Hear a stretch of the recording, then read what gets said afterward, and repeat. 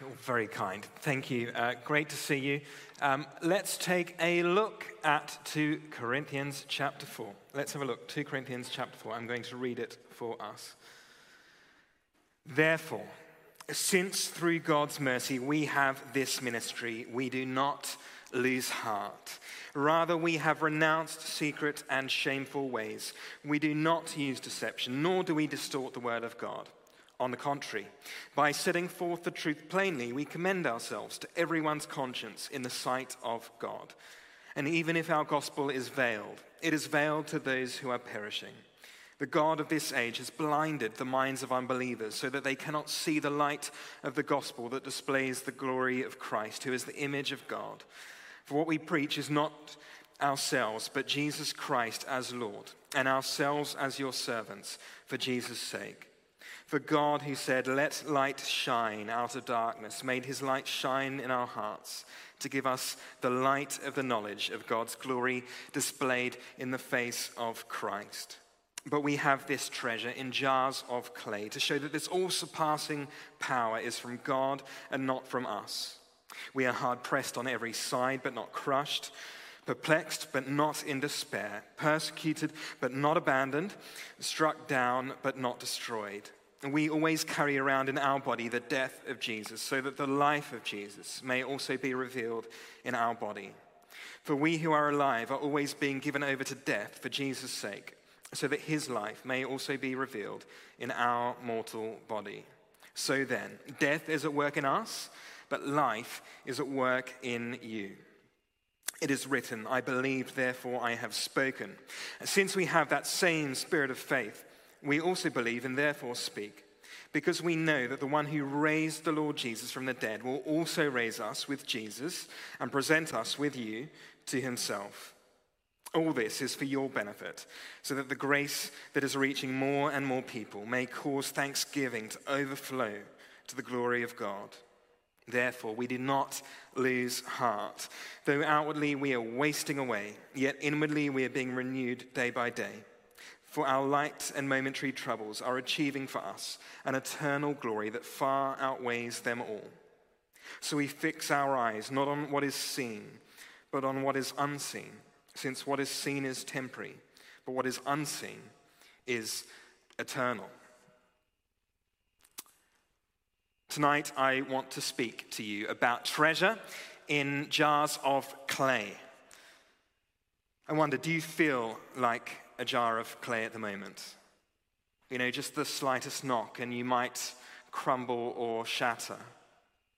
Perhaps your body feels like a jar of clay at the moment. I mean, no offense, but none of us look good on Zoom, do we? This passage is also where Paul very specifically says the title of our series, "Don't Lose Heart." Not once, but twice. And so at this time, and particularly as we're about to enter a second lockdown, if you're tempted to quit, to bail out, to give up, or more likely to dial out or to drift away, then this message is for you.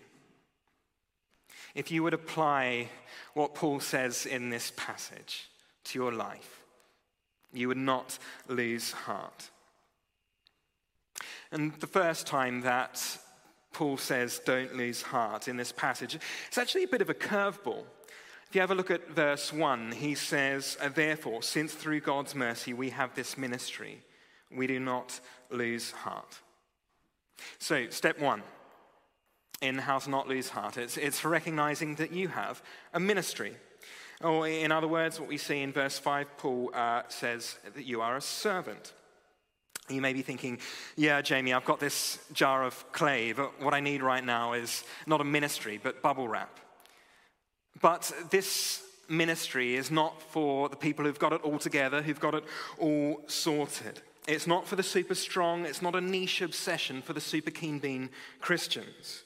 This ministry is the first thing that Jesus said to his disciples. It's the last thing that Jesus said to his disciples before he ascended to heaven. It's the first thing he said to many of his disciples after he rose from the dead. And it's the first thing he said to his disciples after he ascended into heaven. And come to think of it, on those occasions, his disciples, they were mostly frightened and fragile, fearful and flat. And how did he say to them, don't lose heart? Well, he commissioned them with a ministry to bring people to him. And at a time when it might seem like life is on pause, it might even feel like life with God is on pause. More than ever, people need purpose. And that's why in Connect Groups we are looking at the 7 spheres of influence. Because whether you're a butcher, a baker, a candlestick maker, well, that's what you do. But the why you do those things, the why you do the what you do, is to carry Jesus to people. And this is what followers of Jesus have done right throughout the ages.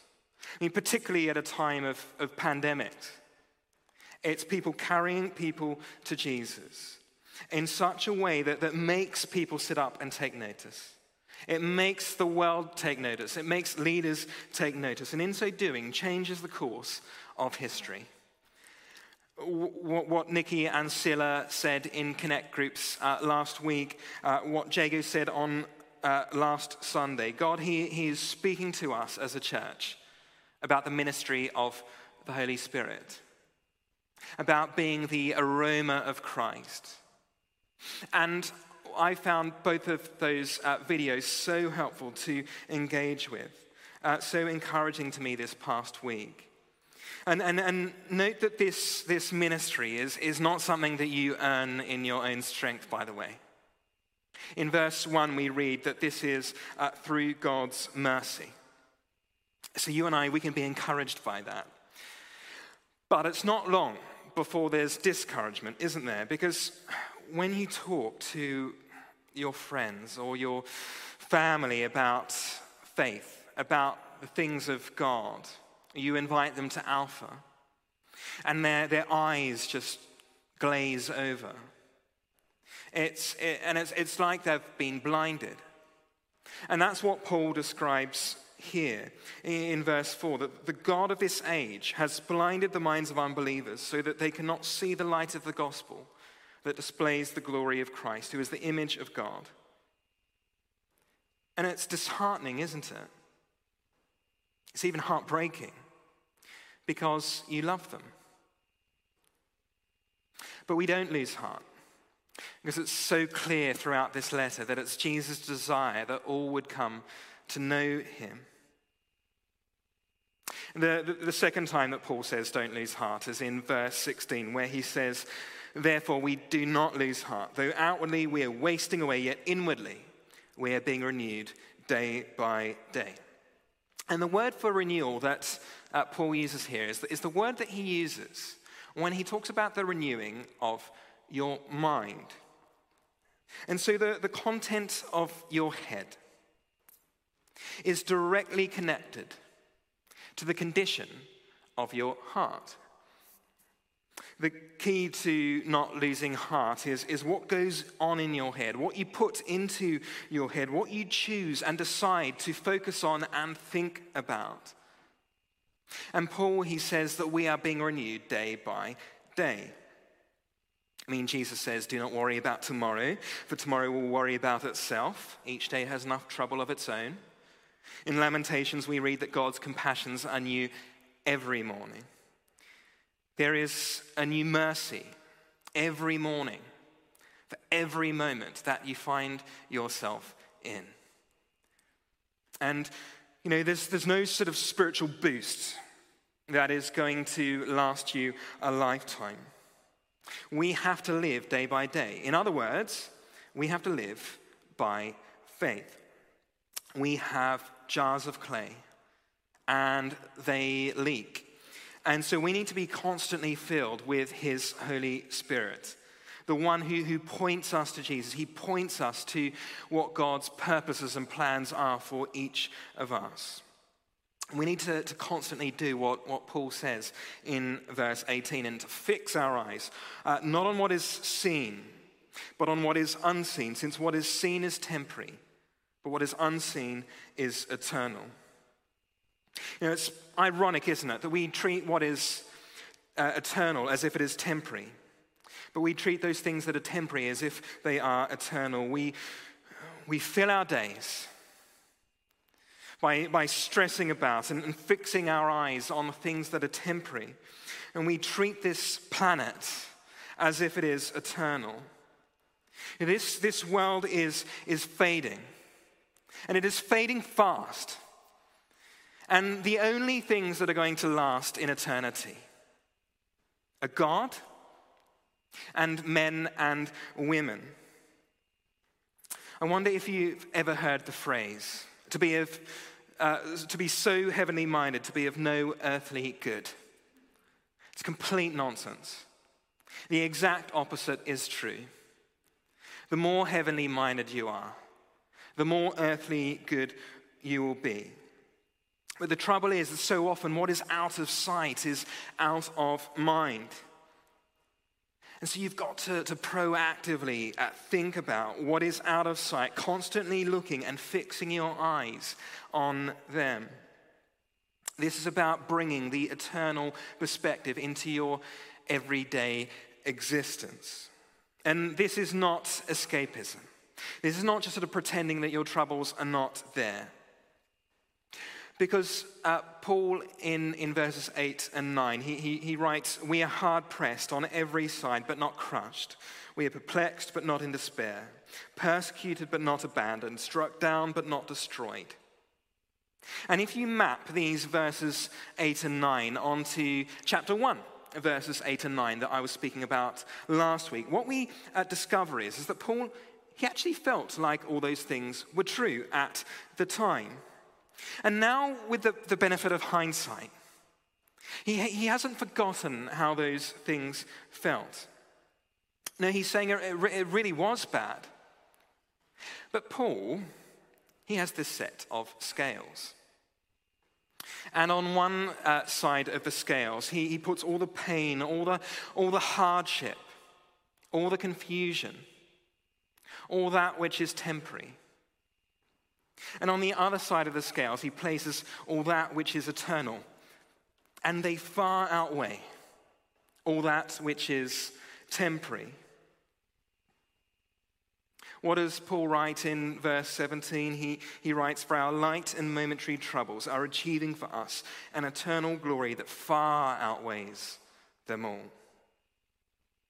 Paul here is saying that pain is not just something that you endure through, but it actually contributes to your glory.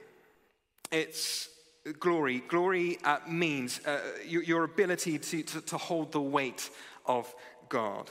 It's your capacity coming your way in heaven to experience a whole kaleidoscope of joy, of wonder, of fulfillment. And so we don't lose heart. 70 or 80 or 90 years on this planet is really quite quick. But forever is a very, very long time. And you can begin experiencing that today. But it's got to be lived one day at a time. Living your life in light of eternity, more than your light and your momentary and your fleeting troubles. But still, how do we day by day fix our eyes on what is unseen? Well, the clue is there in verse 6. And Paul writes, "For God, who said, 'Let light shine out of darkness,' made his light shine in our hearts to give us the light of the knowledge of God's glory displayed in the face of Christ." Remember Paul on the road to Damascus. He was blinded by the light. Well, yes, he was, but actually that light illuminated him. And it wasn't just the experience of encountering Jesus, but he realized what that meant in his heart. Last week, Jago spoke about where Paul writes about when someone turns to the Lord, that the veil is taken away. And then in the next chapter, Paul will say that the new creation has come. And this is the creative Jesus that I was speaking about recently. The creative Jesus who created the world and he goes on creating. And the staggering thing is what we see here in verse 6 is that the same God who spoke light into being in Genesis at the creation of the world, that all the creative power in the universe, not only did he create the world, but he reveals himself to you. Deep in your dark and your dusty and your troubled heart. When you look at Jesus, face to face, just as Paul did, you realize that what you are looking at is all the glory of God. And this is hope. This is hope for even the most wretched of sinners. I once was blind, but now I see. And what do you see? I see Jesus, and I see what he has done. And it's this, what we see in verse 13, this same Spirit-given faith that not only helps you to believe in Jesus, but helps you to speak of Jesus and what he has done. And so that's why Paul, he speaks and he writes about what he sees here.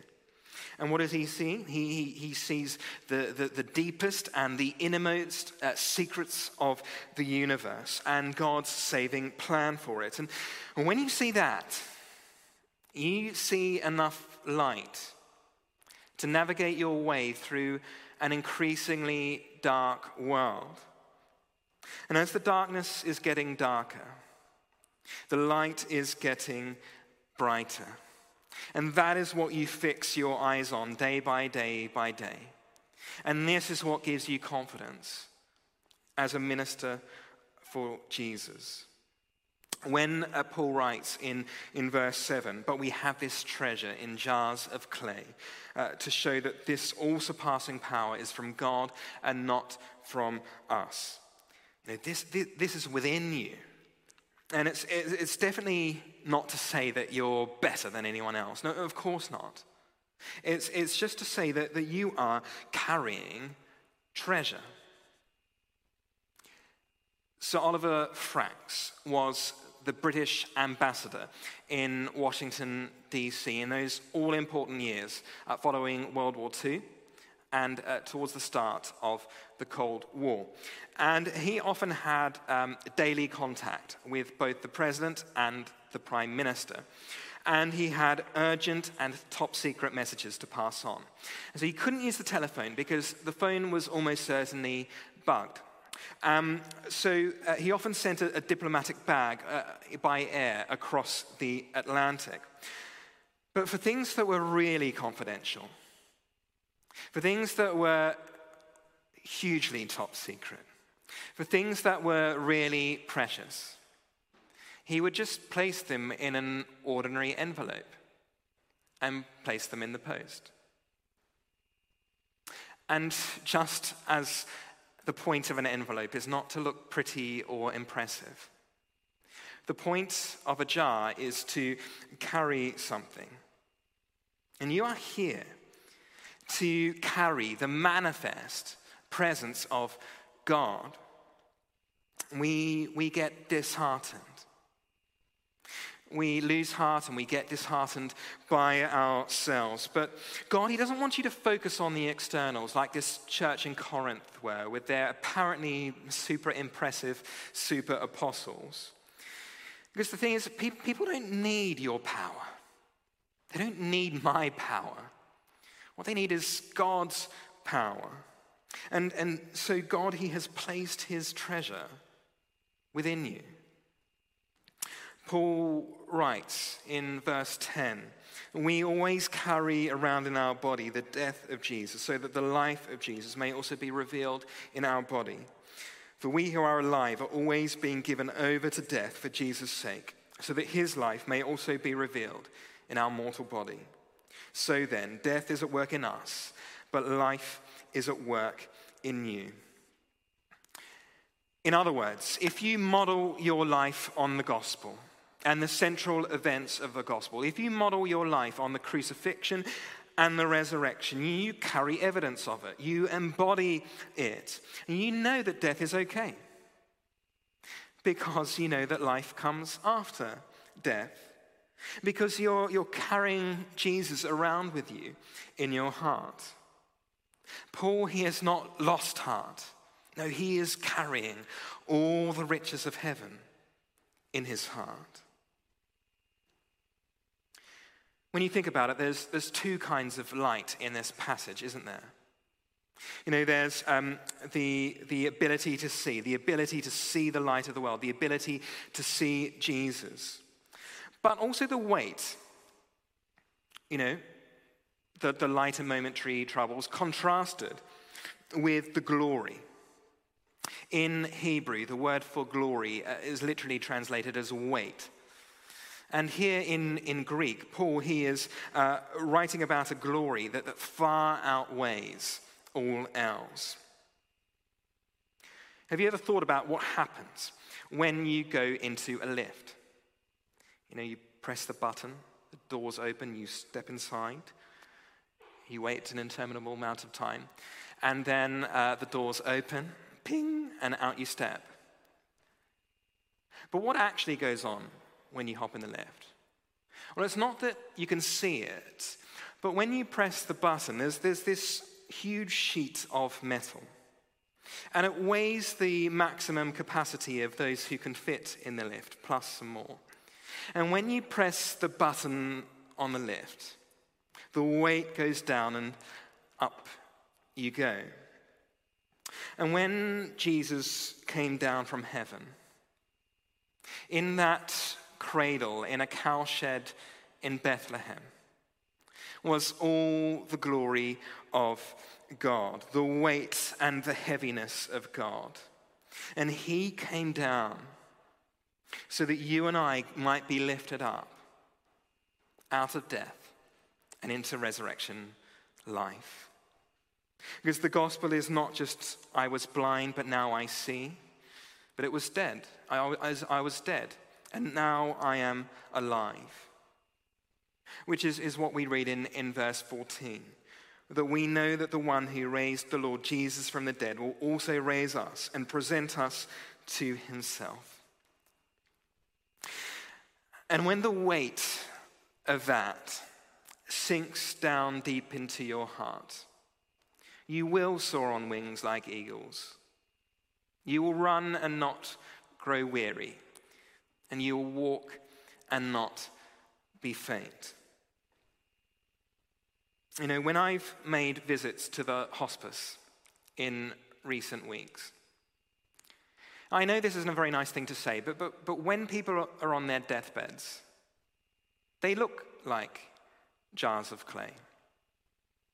And I have the wonder, I have the joy, the privilege to be able to say to them that there is no guilt, there is no shame, there is no sin too great for Jesus to deal with. And that Jesus, he is the one who wants to take you from death to life. Can I urge you, don't wait until your deathbed to experience all the riches of Jesus' deathbed. And that is why we lay down our lives just like Jesus. It's so that others may know life. The Zoe life, the vigorous life, the life full of vitality springing up to eternal life. And to those of you who think that you've heard it all before, you've seen it all before, have you placed these riches somewhere in the attic of your life? Or are you treasuring this treasure that is within you day by day? Because this world is not going to be transformed by followers of Jesus that are hollow, by jars of clay that are hollow. And this world is only going to be transformed by followers of Jesus that have treasure within them, that are jam-packed with God's resurrection life and power. And Paul, he made his life a channel. He made his life a vessel for the Holy Spirit. This all-surpassing power, surpassing circumstances, surpassing feelings, surpassing abilities. So take heart. Take heart as you are renewed day by day. Take heart as you grow in the ministry of the Holy Spirit. And take heart as you feel the weight of this light in your heart. The all-sufficient sacrifice of Jesus and the all-surpassing power of his Holy Spirit in you. His treasure in jars of clay. Amen.